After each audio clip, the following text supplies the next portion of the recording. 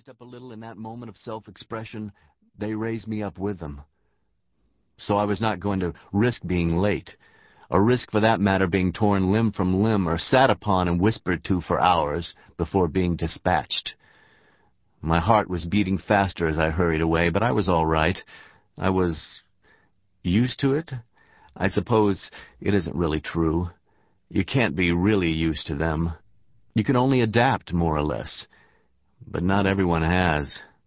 Certainly more people than ever before go quite mad, utterly psychotic daily, driven mad by the presence of hundreds of thousands of flesh and blood demons who appear randomly and all too frequently among us now. Those who were mad before the transfiguration of the world feel more at home. Some of those who were the babbling neighborhood schizophrenics sport a rather annoying look of smug vindication these days. People sometimes tell jokes about the demons. How can you tell a Sharkadian from a Nasher? Easy, a Nasher doesn't like a screw-top cap. He always uses real cork to stop up their necks after he pulls their heads off. Well, you had to be there. Nashers put on aristocratic airs. For a brief while, some said it was all a hoax. In the first day or two of the demonic invasion, you could dismiss even the television footage as staged, perhaps special effects, a government scam to necessitate martial law. Often those who made such a claim in the media met a demon within minutes. They were then reduced, in the butcher's sense of the term, or watched their loved ones reduced. There are some who said for a time that the coming of the 7 clans of demons, their random dominance of our world, in daylight as much as night, was a fulfillment of prophecy. If the commentator was Christian, he said it fulfilled revelations. The Jews, the Sikhs, the Muslims pointed to other prophecies. The fundamentalist Christians, anyway, were easily refuted. The second coming part never came about.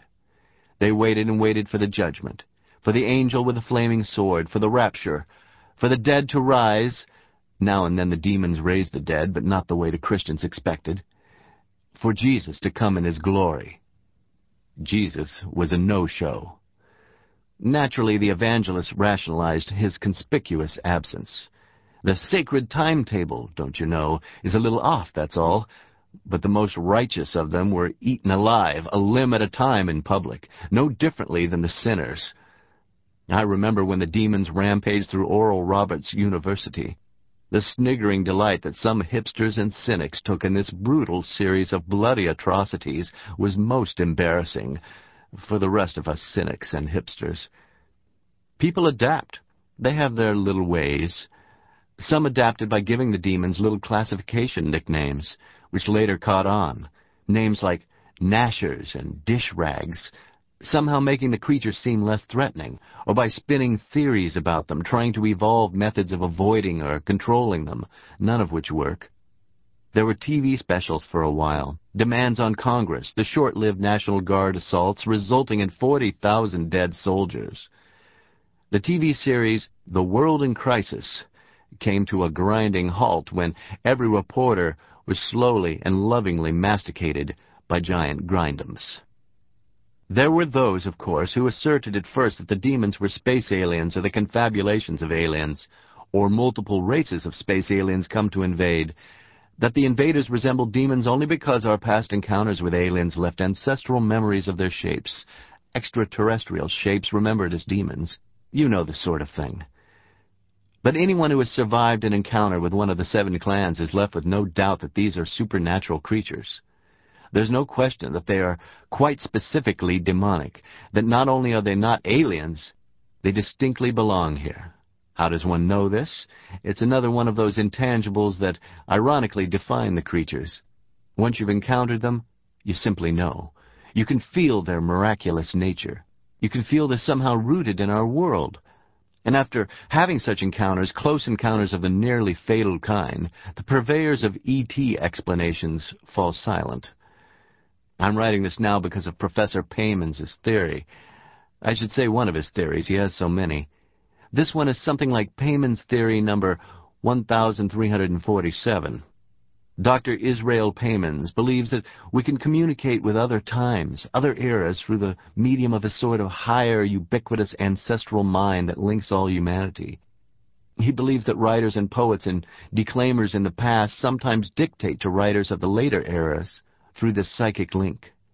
That historians of the future communicate unconsciously and with only partial accuracy with the writers of the past. Thus the more believable science fiction. So it is that much writing is unknown to us, a kind of Ouija affair. Only the receiver is not hearing from the dead, but from people of another time, from the living of the past and future. Not very likely, that theory. I doubt he believes it either. But writing this, at a time when I feel resoundingly helpless, makes me feel better. So I try to believe his theory, which leaves me writing this just 11 years into the 21st century, hoping to warn the previous century, or even earlier. Not warn them of some specific act or mistake.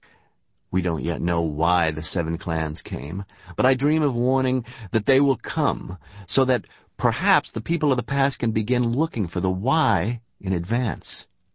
The demons certainly have given us no whys, nor hows, nor wherefores. They delight in communicating only what confuses. Though the demons will talk to us sometimes, they are, of course, notoriously unhelpful. When the president went with a delegation, including the vice president, to see an apparent demon clan chieftain, we don't know for certain he was a chieftain, their hierarchy is arcane if they have any at all, who was stalking the west wing of the White House, they had a rather extensive conversation, nearly 15 minutes, that was recorded and analyzed and offers exchanges like this, transcribed from near its end. The President: "And why is it, please, that you have come to us now?"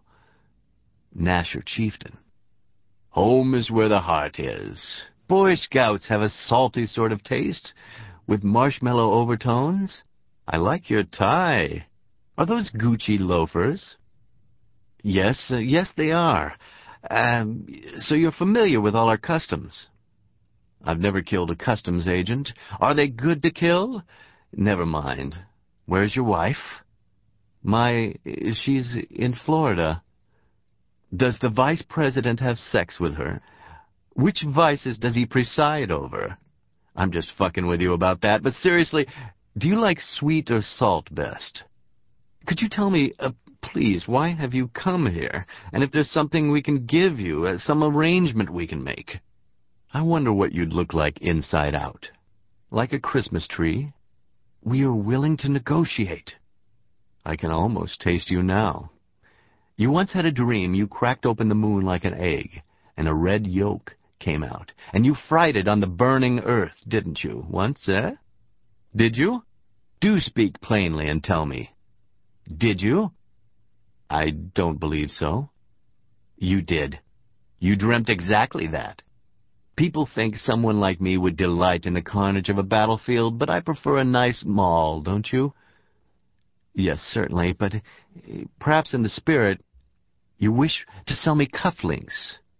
Can you breathe in a cloud of iron filings? Let's find out. Let's discover a new jigsaw, a new 3D puzzle, shall we? The human body, disassembled, might be put back together in a way that makes sense. You can make a fine buckyball out of the bones, and a yurt from the skin, and a talk show host out of the wet parts. What an imaginative people you are. We stand in awe at the outskirts of Buenos Aires in the summertime, each fly a musical note. Can we send out for ice cream? For girls who work in ice cream parlors, and their boyfriends in their electric Transams? Taste this part of my leg. It tastes differently from this part. You won't taste? I have a penis. Would you prefer it? Do you like salty or sweet? Seriously, choose one. Would you like to see my penis? I asked for it special. There's a catalog."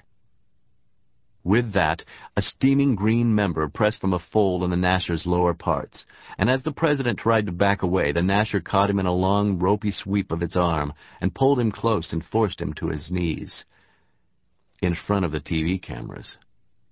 An eruption of gunshots from the Secret Service had no effect, of course, on the Nasher. It was the vice president, a decisive man who'd been broodingly biding his time for 2 years, who took a pistol from the president's bodyguard and shot the president in the back of the head. It was obvious to everyone there, and to a sympathetic Congress the next day, that the Nasher, after all, was choking the president to death with his engorged, steaming green penis. It was a question of restoring dignity to the president in the office.